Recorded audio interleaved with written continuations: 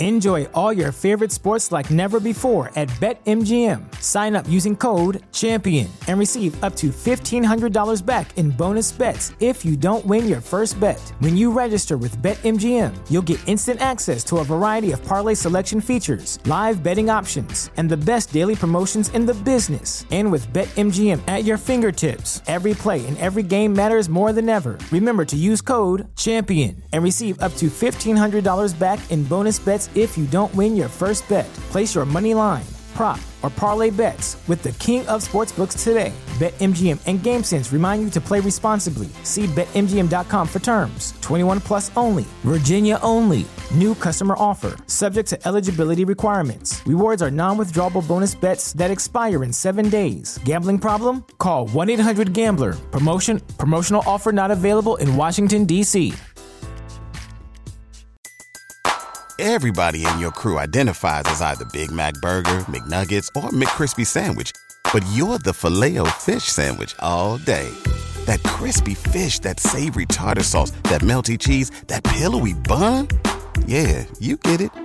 Every time. And if you love the Filet-O-Fish, right now you can catch two of the classics you love for just $6. Limited time only. Price and participation may vary. Cannot be combined with any other offer. Single item at regular price. Ba-da-ba-ba-ba. This is a podcast from Minute Media. Reign of Troy Hotline. Alicia, Michael, what's going on? We know you have takes. We have takes. I'm actually surprised that your rant line, rave line, whatever, isn't completely full. Why can't we just win a game? Can I blame Michael Castillo for this? Can I blame Bob Connolly for this? Could I put on a zebra shirt and just go out there? Scratch, claw, up against the wall. Can't explain it, what I'm feeling right now, guys. I can't believe it. Let's open up that race line! Woohoo! Oh, I can't believe USC has hired Lincoln Riley. Oh, yeah. Hello, everybody, and welcome back to Reign of Troy Radio, episode 434, recording on Monday, July 25th. We are going to talk about USC's preseason hype going into the 2022 season, along with talking about some breaking podcast news here on this episode. As always, you can follow us on Twitter at Reign of Troy, like us on Facebook, facebook.com/Reign of Troy. Be sure to subscribe to us on Apple Podcasts, Stitcher, Spotify, TuneIn, wherever you can find a podcast. We are there. Our email address is reignoftroy@fanside.com, and our phone number, 213-373-1USC. Suck at What's Brewing Show. I'm your host, Michael Castillo, joining with my co-host here in the Reign of Troy studio in Los Angeles, Alicia D'Artola. Hello, everybody. Hello. We're going to talk about a bunch of stuff on this episode. Preseason hype, as I mentioned before, but a bunch of podcast news that I'm excited for. I know you're excited for, Alicia, but really, let's be honest. This is sort of like, I know this is a bit that we used to do in, years past, but this is sort of like the first podcast of the season. Pac-12 Media Day is coming up on Friday.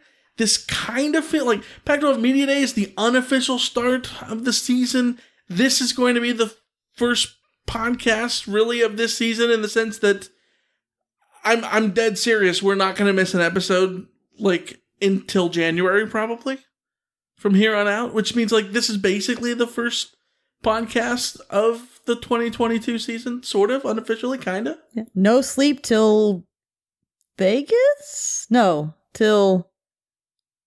No, I'm not even going to bring up the title game where it is. No sleep till Brooklyn. I don't know if we're going to Brooklyn, but... What's in Brooklyn? The Nets. I don't know. No sleep till Brooklyn. You don't know that? I don't know what that is. So the people out there will get this reference that utterly crashed and burned and failed, but that's fine. Apparently. Yeah, we're back for real. Why are we back for real? Because, ladies and gentlemen, let's get into it. The big podcast news. We are pivoting to video. In the style of Fox Sports, infamously. Circa, 2014 or whatever that was? Yeah, when pivoting to video was the thing. Hopefully more successful. Hopefully, we can only hope. We are pivoting to video. You will now be able to watch us podcast starting next week on the youtube.com. The youtube.com. You Ohio stating this? Sure. Like the youtube.com? The YouTube, which is at youtube.com. Yes. Go over there, Reign of Troy Radio, search it, find us, follow us, subscribe to us. Hit the notification bell, all of those things. Starting next week. Every Monday at 5 p.m., we will be going live to record our weekly episode. Which means the good news for all of our listeners is we're going to have regular podcasts again. Yeah. Because now we're on a calendar and we're using software that requires us to follow through on that calendar. It's exciting. Mondays at 5 p.m. on the YouTube. You can check us out and watch us live. Engage with us live. Leave your comments. We'll respond during the show as long as it's something nice and productive and encouraging and all those things. We're getting our tunnel vision on. And the best part about this is if you listen to us the old-fashioned way on Apple Podcasts, on Stitcher, TuneIn, Spotify, wherever, nothing's changing for you. You're going to get the same thing, the same exact thing. We're going to record our episodes. They will be live on YouTube, and then as soon as we're done with that, we will export the audio and put them right online like we normally do. So it's the best of both worlds. You're going to get everything. And then once the season starts in September, we are going to pivot to our classic 3-episode per week schedule. A Fallout episode early in the week, a preview episode towards the end of the week, and the classic, everyone's favorite, CarCast, Saturday nights after games. Yeah, I mean, we're going to be full bore as normal during the season, and I know that I personally love our schedule during the season. I love CarCasting, and this will be a new way that we're going to do it. So it's very, very exciting. So just keep an eye out for the link that we'll put in the description and on all of our stuff for the podcast, so that you can find it. We'll tweet it out and put it up on Facebook or wherever ahead of time so that people can get there. You should be able to just bookmark it, I think, is how this will work. Subscribe. Yeah, subscribe, and then you'll get notified at any time that we're going live. And it should be fun. Yeah, we look forward to that and seeing you guys next week. Monday, August 1st, will be our first video version of the podcast. So super excited about that. A lot of stuff has been going off in the in the behind the scenes portion of the podcast that we've been doing to get ready for that. So excited for that. Look forward to that. And as always, again, you can just listen to us on Apple Podcasts and Stitcher and everywhere else. And leave reviews for us. Like we have 2 new reviews over on Apple Podcasts. First one, Joe Mallon says 5 stars. A super USC and college football podcast. This show is a good penny. It somehow shows up just when I need a warm smile mixed in with some solid football updates. Keep at it, guys. Thank you, Joe. I love that description. And sadly, this year we haven't been showing up quite as often, but we're going to keep you supplied with warm smiles on a more regular basis this August as we go through it, and September and October, November, December. The season has just begun. Next one, Scaramouche, who only gave us 1 star.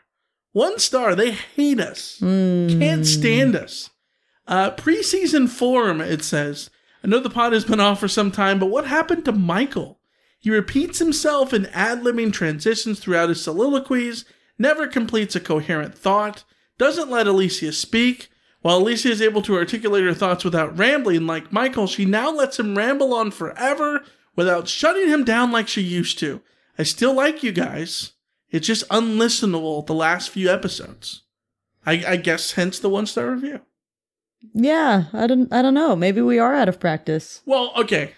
Full disclosure, last episode, major editing mistake from me.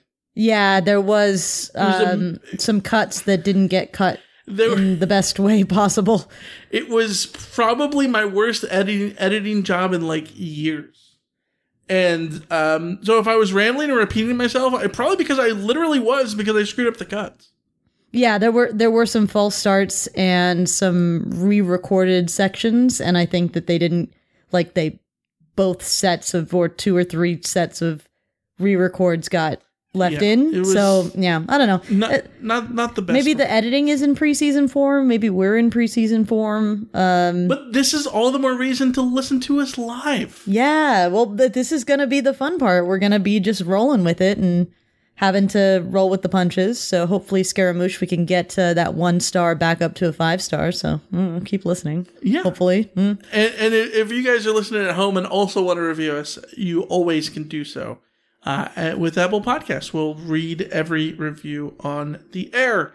Lacey, a lot of stuff has been going down, a lot of news. So let's get into the latest USC news up next.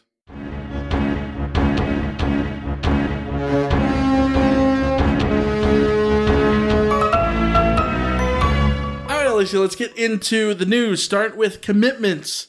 SC got a big one on Monday here as we record this from 3-star offensive lineman Micah Benuelos. He's a 3-star in the 24/7 Sports composite, but a 4-star by 24/7 Sports themselves. On the composite side, 824th nationally ranked recruit, the 59th interior offensive lineman, and the number 9th recruit in the state of Washington. He picks the Trojans over Oregon and Texas A&M, where Coach Hansen came from. Yeah, this one's really interesting. The composite ranking might change drastically shortly. I don't know how long it'll take, but it's going to change big time because I had seen somebody mention that the composite doesn't make sense relative to the 24/7 Sports ranking. They have him at a 90, which is a 4-star recruit, the 13th inside offensive lineman in the country compared to 59th. And it's like, well, why is there such a disconnect there? And it looks like it's because ESPN does not have him rated for some reason. And it's not particularly clear. Maybe they just, ESPN is not the best of the recruiting rankings.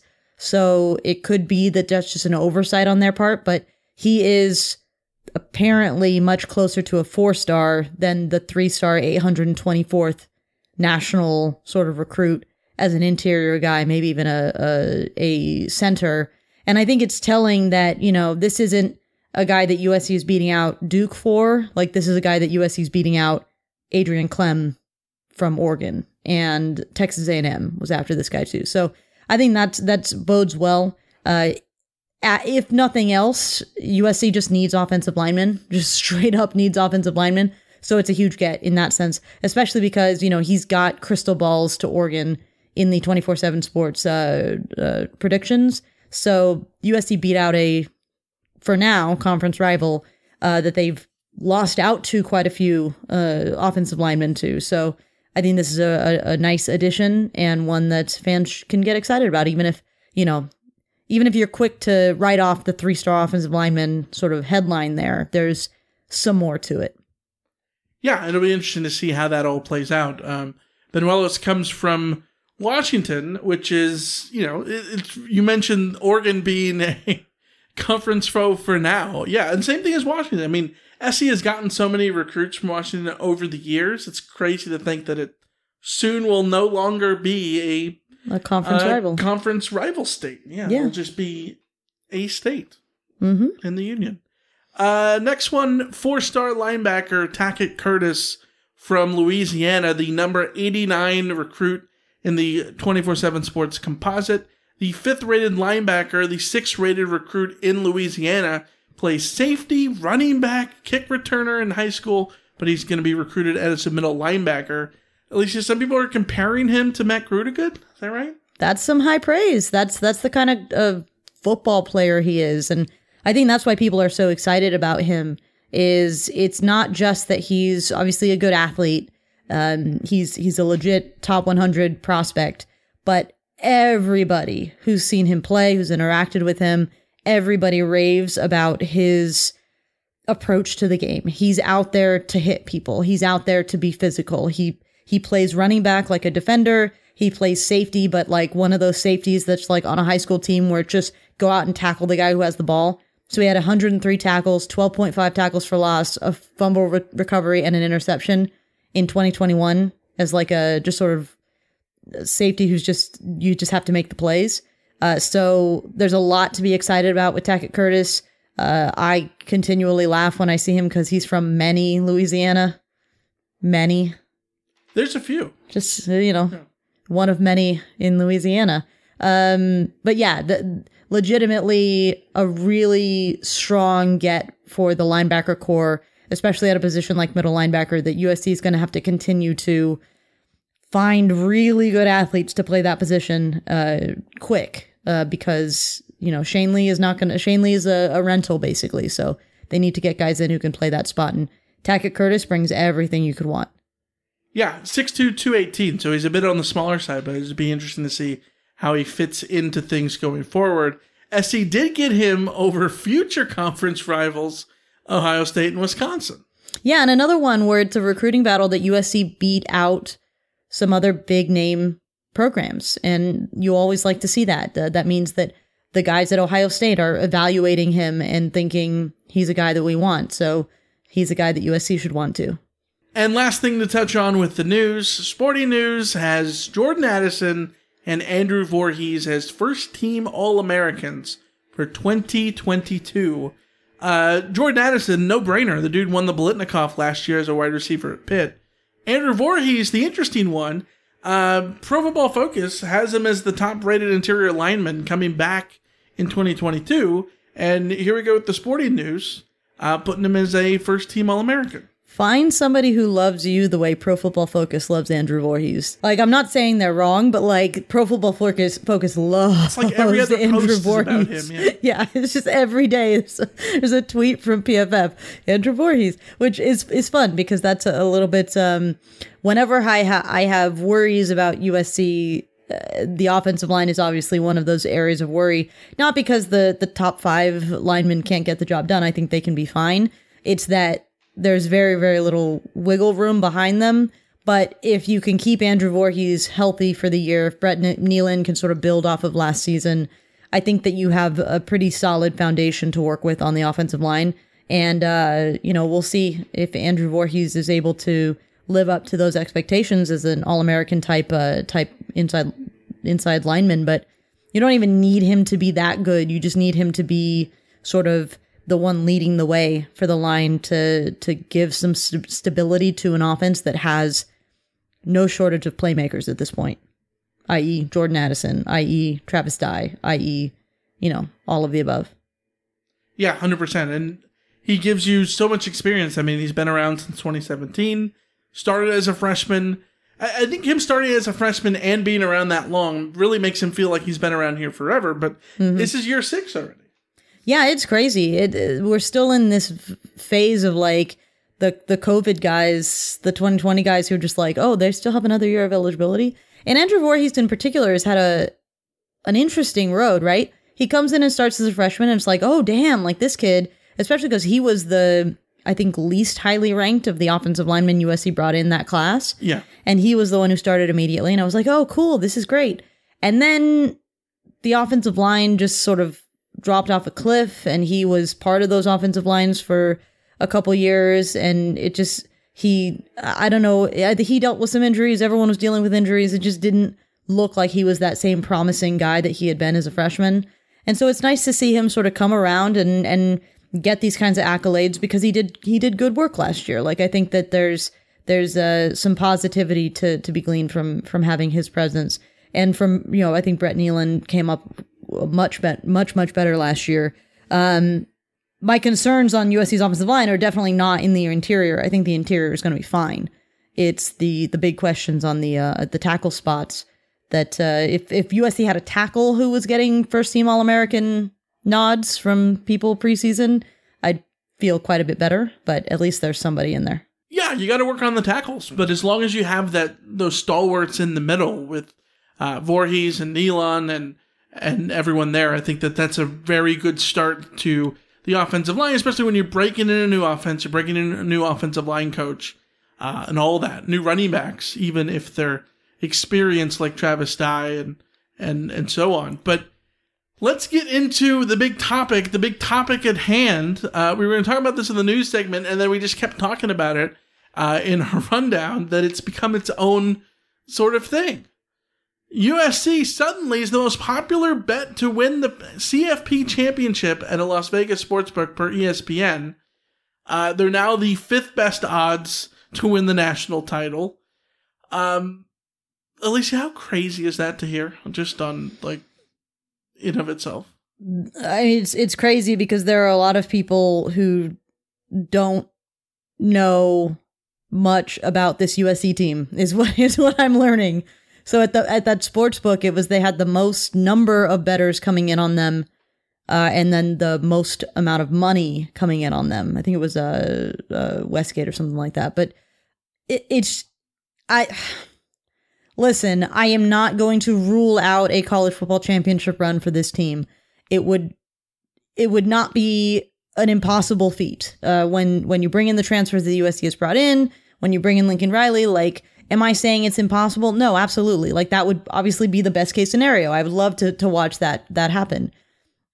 But I still keep, and I'm a broken record on this, and I apologize for saying it just constantly. It's just every time I look up in Raina Troy's mentions from other people, when I have like a TweetDeck thread that's all just mentions of USC on Twitter, and it's just constantly people talking up USC as like a championship contender. And I will believe they're a championship contender when I see them, get through 8 games and still be 8-0. Like, and even then, I'll believe they're a championship contender when they're undefeated and going to the Pac-12 title game and blow the socks off of Oregon or something like that. And even then, I still wouldn't bet on a USC team in this sort of year one function that could go up against Nick Saban's Alabama, that could go up against Kirby Smart's Georgia, that could go up against Ryan Day's Ohio State. Like, you just have to be realistic about college football championship capability. Doesn't just mean winning all of your games against a weak Pac-12, which I still don't think is going to be in the cards. It means going up against the big boys: Alabama, Ohio State, Oklahoma, Clemson. I don't know who knows Clemson, but there's a lot of teams out there who have been way more established, are way more set up in the trenches, who have, the coaches have been around long enough to build championship mindsets in those teams. I think this is insane. I just think people are insane, and they're not thinking about the fact that USC has very little depth on the offensive or defensive line. They don't have dominant defensive players that you can point to and say, like, we can be surprised if people come out and become dominant defensive players. But is there a dominant defensive player that you can say 100% has already proven themselves to be dominant on this defense? There is not. So no, I think people expect Kalen Bullock to take a huge step forward and continue to be solid after last year, but no, I don't think there's anything for sure about this defense outside of knowing that they're going to be potential. Yeah, there's potential there. Corey Foreman's on this team, right? Yeah. Like, surely there's potential when you look at the recruits that SC has. But they had the number 1 recruit from last year's recruiting class in Corey Foreman, but they don't have a wave after wave after wave of 5-star athlete all over the roster on defense. And this isn't a defense like, say, from a couple years ago, 2020, where they had Hufanga back there, and you had everyone on the offensive line. You had both Tuipulotu brothers at one point. Like, this isn't that same team either. There's no Leonard Williams on this team, and short of there being a Leonard Williams on the team, I'm not sure how you contend with the right. title contenders. Yeah, I think this year is going to be very fun to watch. I think it's going to be enjoyable from the USC perspective. I think they're going to be considerably better than they were last year, and so on, because they will presumably, we all assume, be better coached, right? And on defense, I have a lot of, praise and have said a lot of things about Alex Grinch. And I think that he's a very good defensive coordinator, and I want to see what he does in the Pac-12. especially when he was very good at Washington State with, and I don't mean to besmirch the great state of Washington State, but, you know, he's going to have better talent at SC than he had on a lot of those teams up at Washington State, even though, you know, they had, Hercules Mataafa, who was just incredible. I don't think there's a Hercules Mataafa on this team. That's the other thing. But there's players who can play at that level if they fulfill their potential. See someone like a Corey Foreman, right? Yeah. So there's dudes on this team. You just need to see it. You need to see the defense come together. You need to see the defense come. You know, Shane Lee was a great player for Alabama a few years ago. He's had injuries. He fell down the depth chart and all that stuff. He needs to prove himself, right? There's a bunch of guys that just need to prove themselves. That's what this defense is. And I'm excited to let them do that. I really am. There's plenty of opportunity, and there's a bunch of intriguing guys to watch on the defense. It's just a matter of seeing it all come together. So, no, I think, you know, it's ridiculous to say that they're going to win a national championship in year one. And not just to say it, but to put money on it. Okay. Would I put $5 on it? Oh, sure. Yeah. If I was in Vegas and had $5 on me, sure, whatever. Is it going to be my bet on who wins the national title? Hell no. No. And in doing so, we were talking about this, and we said, what about year one and recent history? And so you gave me the prompt to do some research of looking up other coaches throughout the country and looking at what their year one was like at their current school. I took 4 coaches that I thought would make the most sense to look at, because not all the coaches in the country really compare to the situation that Lincoln Riley has. For instance, you can't look at Dabo Swinney because he was an interim hire. Well, Lincoln Riley's not an interim guy. You can't look at Chip Kelly at Oregon because he was an interim. I mean, not an interim, but he was from within. Lincoln Riley at Oklahoma was from within. He was a promotion from the offensive coordinator position, right? So it's about finding someone from the outside, taking over a power that was, you know, a powerhouse program that was sort of down on their luck. So I looked at it. I think there's 4 examples to look at that are the closest to what Lincoln Riley has right now. I'm going to walk over it one by one, and then I want your thoughts, Alicia. Okay. Nick Saban in Alabama. In year one, he inherits the team, by the way, who went 6-7 with an Independence Bowl loss to Oklahoma State in the year 2006. Mike Shula's team. And in 2007, they go 7-6. They start 6-2. They have a good loss, quote unquote, good loss to number 3 LSU at home by 7. You got to feel good about Alabama at that time, but then they lose to Louisiana Monroe at home by a touchdown. They lose 3 games on the bounce before an Independence Bowl win over Colorado. They finished 7-6. Year 2, they go 12-2, start out 12-0, and win a national championship in year 3 at 14-0. I think it's worth noting, since we're doing this exercise as a comparison for what to expect or what to look for with Lincoln Riley. In year 1, losses to Louisiana Monroe at home happen. Like, even in years later, but like year 1 is when your threat of losing that kind of a game is at its highest. So remember that. Yeah, 100%. Though we get to the second guy, Urban Meyer at Ohio State, year 1, he went 12-0. 12-0 on a bowl ban. He was taking over for a team that was 6-7 with Luke Fickell at the helm. Mind you, that was the Ohio State Tattoo Gate team that from 2 years before, the 2010 team, they went 12-1. Nearly was a national title contender, ended up going to the Cotton Bowl and beating Arkansas. And they end up getting rid of Jim Tressel. Fickell takes over, and they go 6-7. Yeah. Tressel is ousted in May. So this is mid-off season, just after spring camp, that the head coach gets nixed, and then they install an interim, Luke Fickell, who obviously was a good coach. He has become a good coach.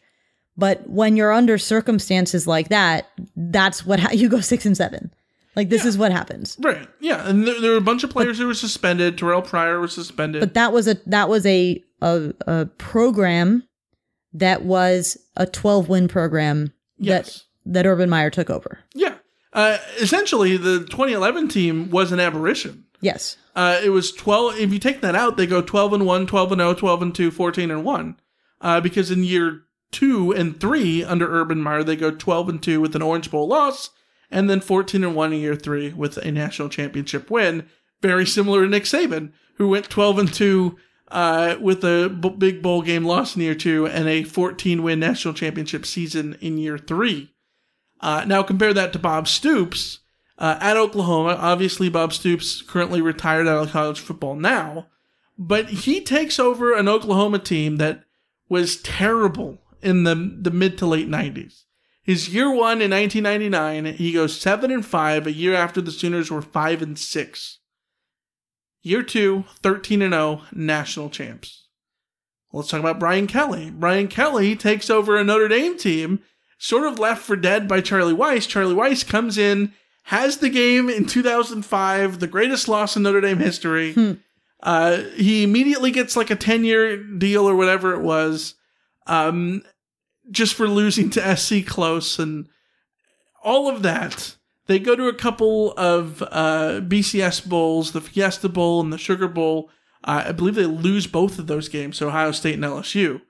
But the last 3 years for Charlie Weis are 3-9, 7-6, 6-6.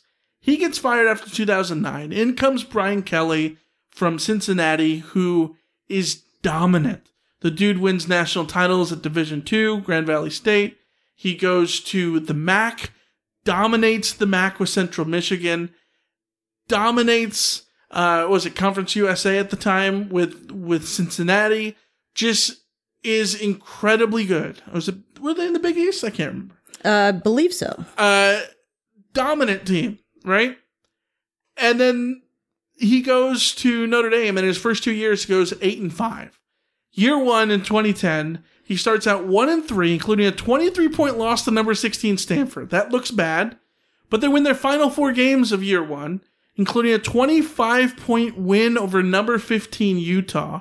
They beat Miami by, 33-17 in the Sun Bowl. They're feeling good going into year 2. They do the same thing in year 2, essentially. 8-5. They were 8-3 going into the last game of the season at number 4 Stanford, and they lose in 2011 to a damn good Stanford team that should have won the national title, if you ask me. But they go 8-5, back-to-back seasons. Before year 3, they go 12-1. They were 12-0, went to the national title game, and get destroyed by Alabama. And that's a occupational hazard when you're playing Alabama, to be fair. Yes. I'm not Brian Kelly's biggest fan, but like that title game loss is just what happens when you play Alabama. Yeah, it's just what happened. But to me, that Brian Kelly year, the year 1, I think is probably the most representative of what to expect from Lincoln Riley in year 1. Where you might start off slow, but you get hot as the year goes on, and like you see everything come together. Why? Because it's got a lot of parallels to Pete Carroll. And I'm not saying, I don't want to always bring up the Pete Carroll era, because we need to stop using that as a comparison for everything, because it is annoying argumentatively. But look at Pete Carroll. Year 1 comes in 2001. Obviously, he takes over for the Paul Hackett era, which finishes at 5-7 in the year 2000, and 98 went 8-5, and 99 went 6-6, right? Well, Pete starts out 2-4, losing those 4 games by a total of 14 points. Then loses to Notre Dame by 11, which is the biggest loss in Pete Carroll's lifetime at USC, all the way up until 2009, which is crazy to think, right? Insane. That it took that long to lose another game by double digits. But down the stretch, they win 4 of 5, including a 27-0 win over number 20 UCLA. Year 2, they carry that momentum in to go 11-2, including 8 straight wins to finish the season, to win the Orange Bowl. Momentum that he's carried right on through to 2003, where they go 12-1 to win the national championship. So I think, looking at this, my prevailing thought that on the surface is, A, none of these truly compare to Lincoln Riley because, for one, this is truly an incomparable time when things like the transfer portal exist. We're still seeing heavy impacts of COVID and what the COVID season has done on the roster. I mean, case in point, look at Andrew Voorhees. We're talking about a year 6 guy who gets year 6 easily. He would have had to really try to have that 6th year. And I don't even know if he would have gotten that 6th year if it wasn't for COVID, right? With medical injuries and all that stuff. COVID has changed how the roster goes, and with the transfer portal, everything is in and out and so many different changes. The Pac-12 is in a different setup than any of these other coaches had to face at the time. I'm not saying it's better or worse, it's just different, right?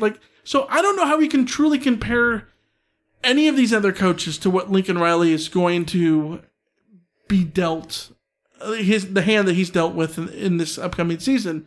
But if anything is the closest for me, it's probably Brian Kelly at Notre Dame.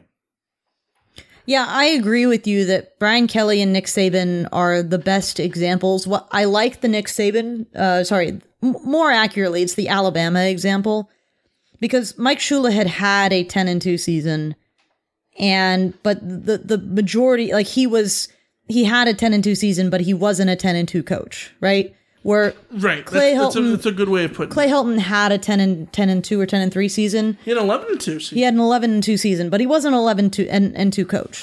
That's the reality of it. So the program that Nick Saban inherited was not a perennial 10-win program. And in year 1, it took him a moment to get things right and get things steady. Brian Kelly inherits a program that was was a 500 program essentially with Charlie Weiss when push came to shove towards the end of his tenure. So he inherits that roster and is able to go 8-5 with it. I think it's easier for Brian Kelly to go 8-5 with that Notre Dame team independent than Nick Saban to go 7-6 with that Alabama team in the SEC, to be fair. In what point? Because of the schedule? Yeah, because I think there were more stronger teams in the SEC in 2007 than what Brian Kelly had to face with Notre Dame in 2010. So am I incorrect there? So I don't think you're wrong on this in this particular case. 2010 Notre Dame only played 2 ranked teams, Stanford and Utah. They went 1-1. But I think usually tit for tat, Notre Dame's schedule is not dissimilar to an SEC schedule in terms of strength, because they're going to be facing so many big teams. Yeah, they face the, Navy and Air Force and so on, but they still usually face big brands. Michigan State were not ranked teams when they played them that year. Yeah, let's see. Alabama played ranked Arkansas, ranked Georgia, ranked Tennessee. They lost to number 3 LSU, and then they lost to number 25 Auburn. So I don't know. And they played Florida State. They lost to Florida State. Well, I just pulled up the Michigan State that Notre Dame lost to in overtime. In 2010 they did end up going to win the Big Ten. Co-champs in the Big Ten. They just weren't ranked when they played. Yeah.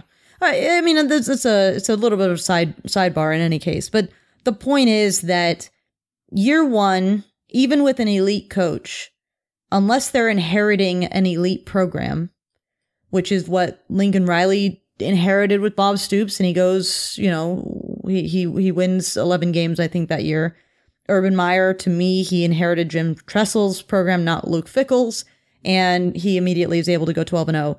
So I think the expectation on paper, straight up, should be that sort of range of 7-8 wins, right?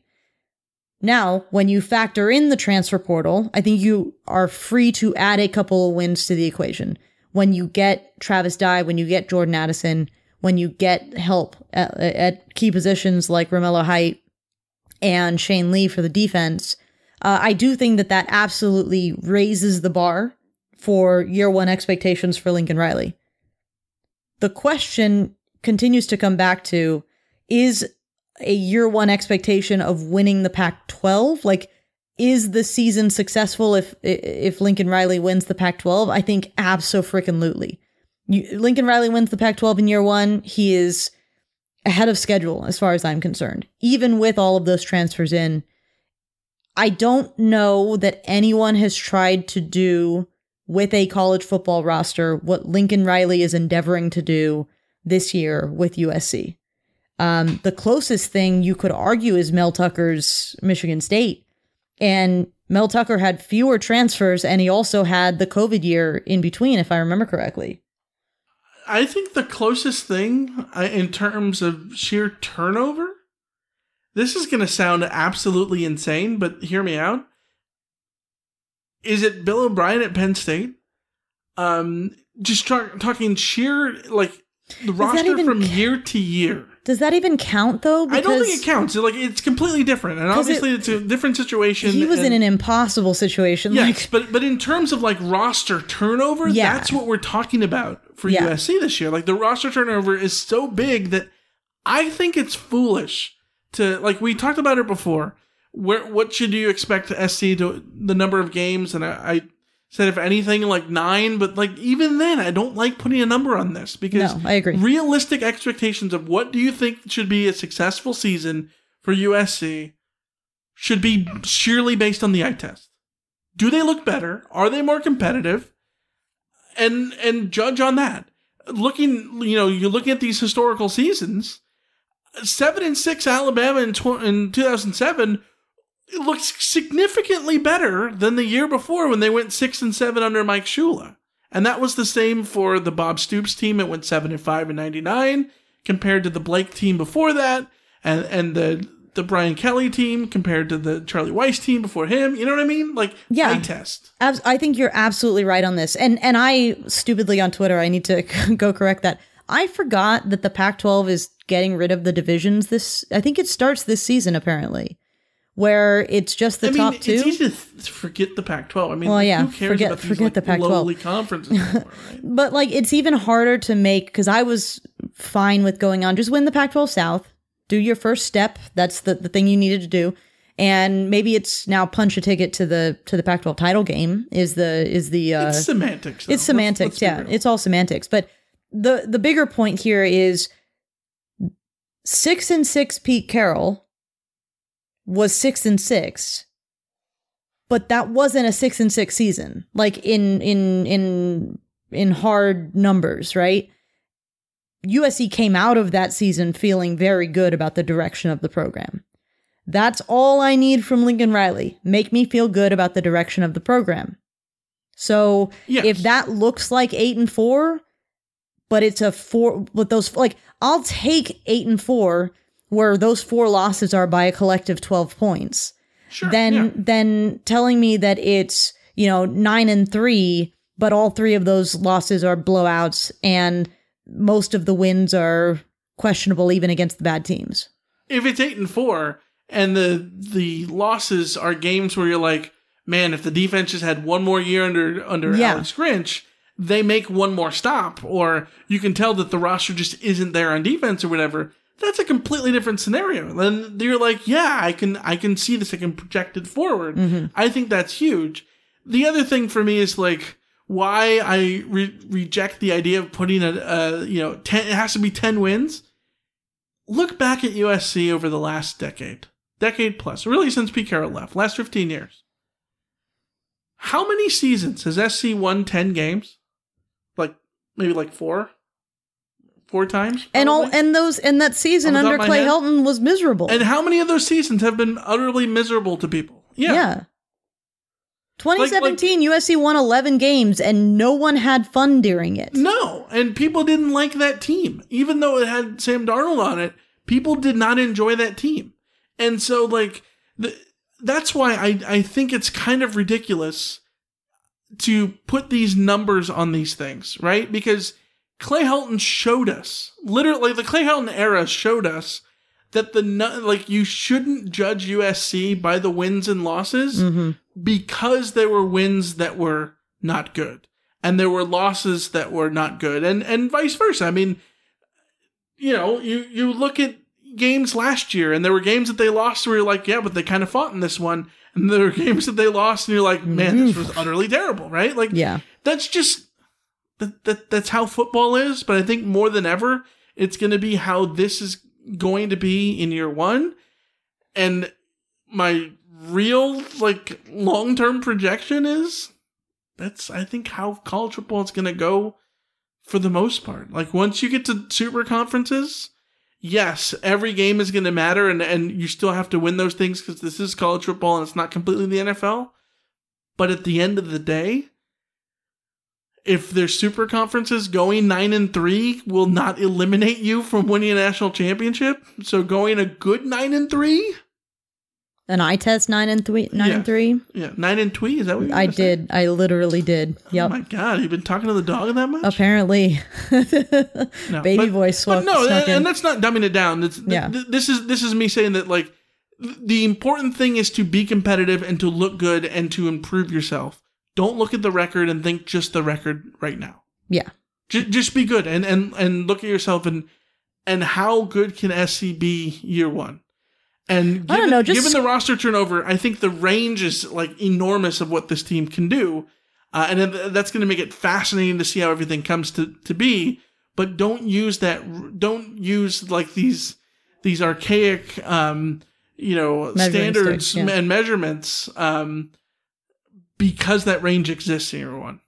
Hey, I will take just scoring a couple touchdowns in the third quarter every few games, and that will just make me happy. How about a red zone conversion? A red zone conversion would just be very, very exciting to see. Just anything like that. I'll take it. Yeah. Times will truly be different at that point. Let's get to the mailbag. We got an email I want to get to from John. You've got mail. All right, this comes from John in Oakland. Hi, Alicia and Michael. I think people are overreacting to USC's move to the Big Ten and scheduling headaches for away football games. It is in the conferences, and more importantly, its media partners' best interest to schedule games that maximize viewership and interest. Scheduling USC to play Rutgers at home with the noon Eastern Time kickoff would make no sense. They would want an Eastern Time zone, afternoon or early evening kickoff to put more eyeballs on the game. It's one thing for a Big Ten school to have a non-conference matchup against a West Coast team an hour early out west, but completely different when you're in the same conference looking to maximize conference visibility. With respect to the other teams at USC, the Big Ten and USC will work to minimize travel and time zone issues. For starters, USC teams will probably no longer fly commercial airlines like Southwest or Delta. I expect USC will use a couple million out of added tens of millions of dollars it's getting just to lease and charter airplanes for team travel in all of its sports. Also, I think it's kind of a nice recruiting tool to have a leased airplane painted in USC colors and logo sitting at LAX.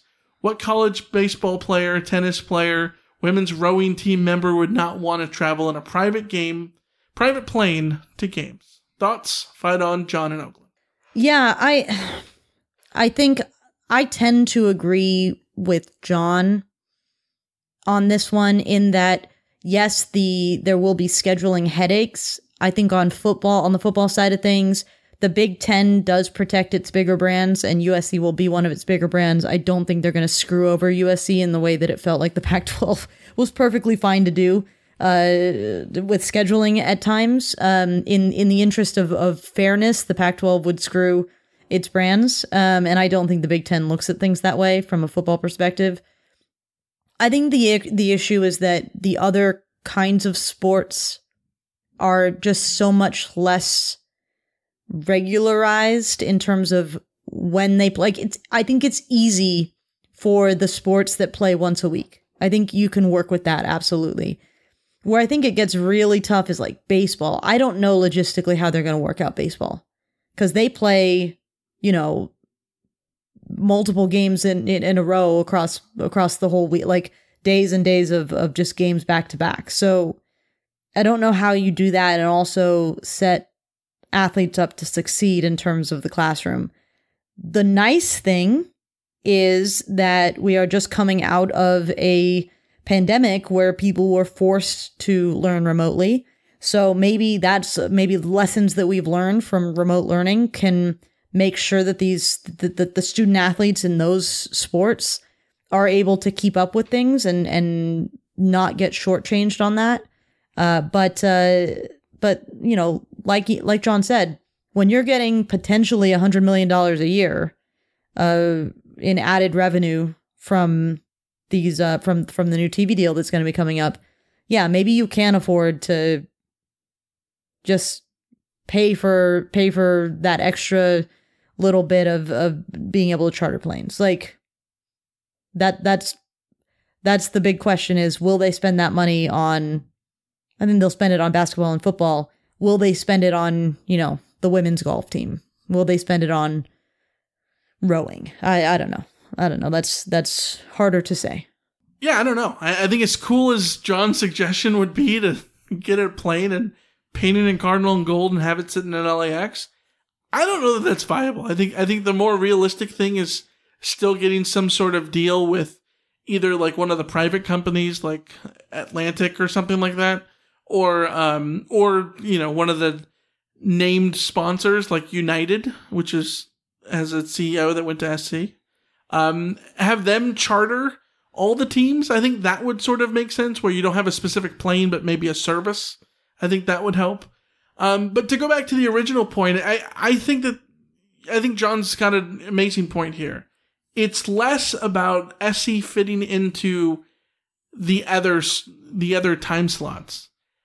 And I think this is going to be the Big Ten's opportunity to move their games throughout the day when they have SC and UCLA, and if it expands and there's more teams as well, that means that their games don't just have to be at 9 a.m. and noon our time. That means that they can be throughout the day. The whole reason why ESPN loved the Pac-12 After Dark thing and why the Pac-12 played games at 7:30 Pacific is because there was no other conference that could. Like, literally no other major conference could play games that late. If Texas kicked off in Austin at 7:30 Pacific, that'd be 9:30, p.m. in Austin. That's not viable. The Pac-12 was the only conference that could do that.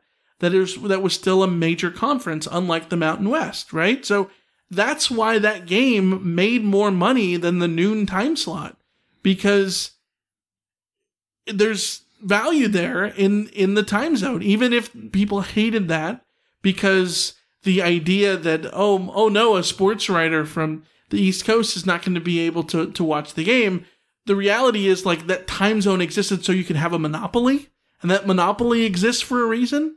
And I think the Big Ten is going to be, it would behoove the Big Ten to not necessarily play games at 10:30 because you don't want 10:30 Eastern, because you don't want the reverse of it.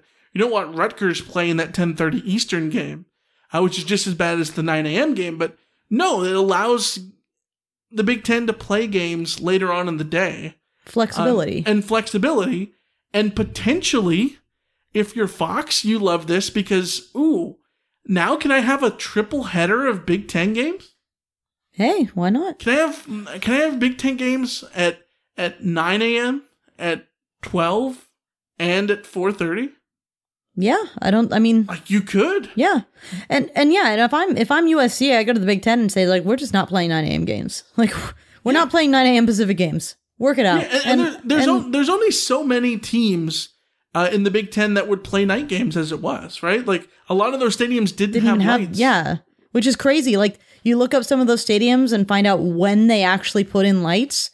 It's madness. It's insanity. Like how long it took Notre Dame to get lights. So I want to say Michigan doesn't have lights, so they have to, like, rent them for night. Yeah, give them a... I might be wrong in that, but, like, that's, like, those things exist, right? Like, so yes, there's night games in the Big Ten, but they're not nearly as frequent as they used to be, and this just gives the Big Ten 2 more teams that they could do night games with. They wouldn't have to be logistical nightmares, maybe like they would be to the other teams.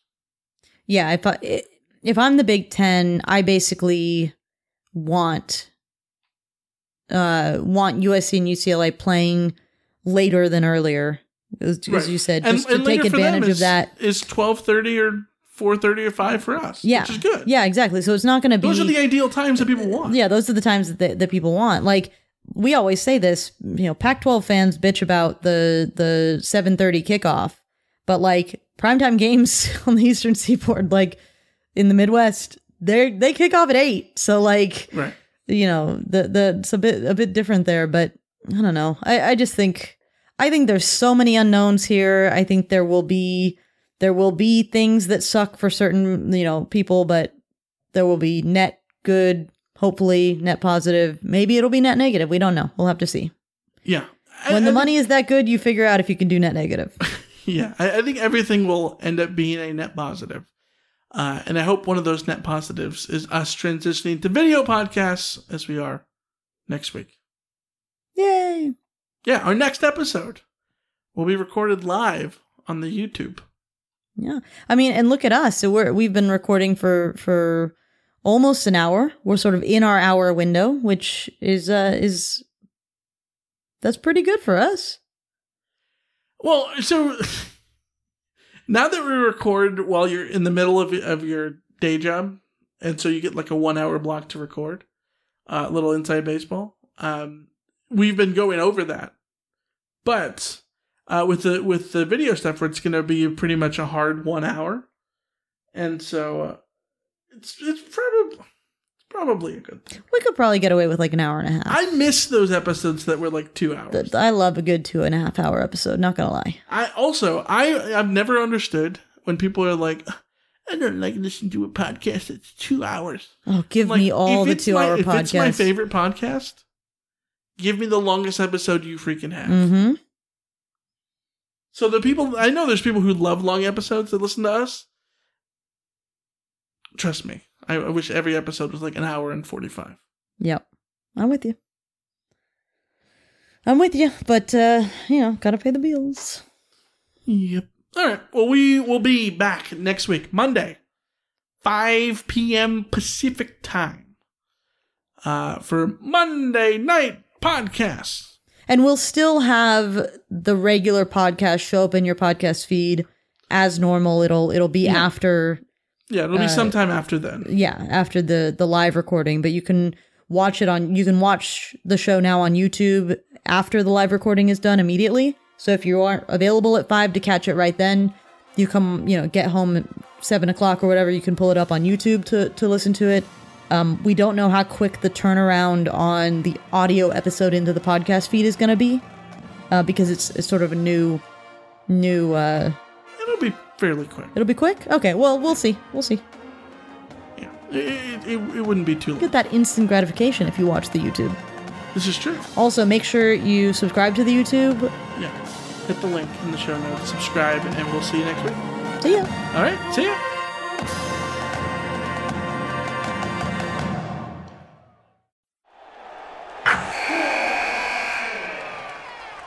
Wilson, you sent the game-winning email at the buzzer, avoiding a 4:55 meeting on everyone's calendar. How did you do it? I got a huge assist from Grammarly, an AI writing partner that helped me make my point. 96% of Grammarly users say that it helps them craft more impactful writing. Would you agree? Grammarly helped adjust my tone to navigate tough work conversations.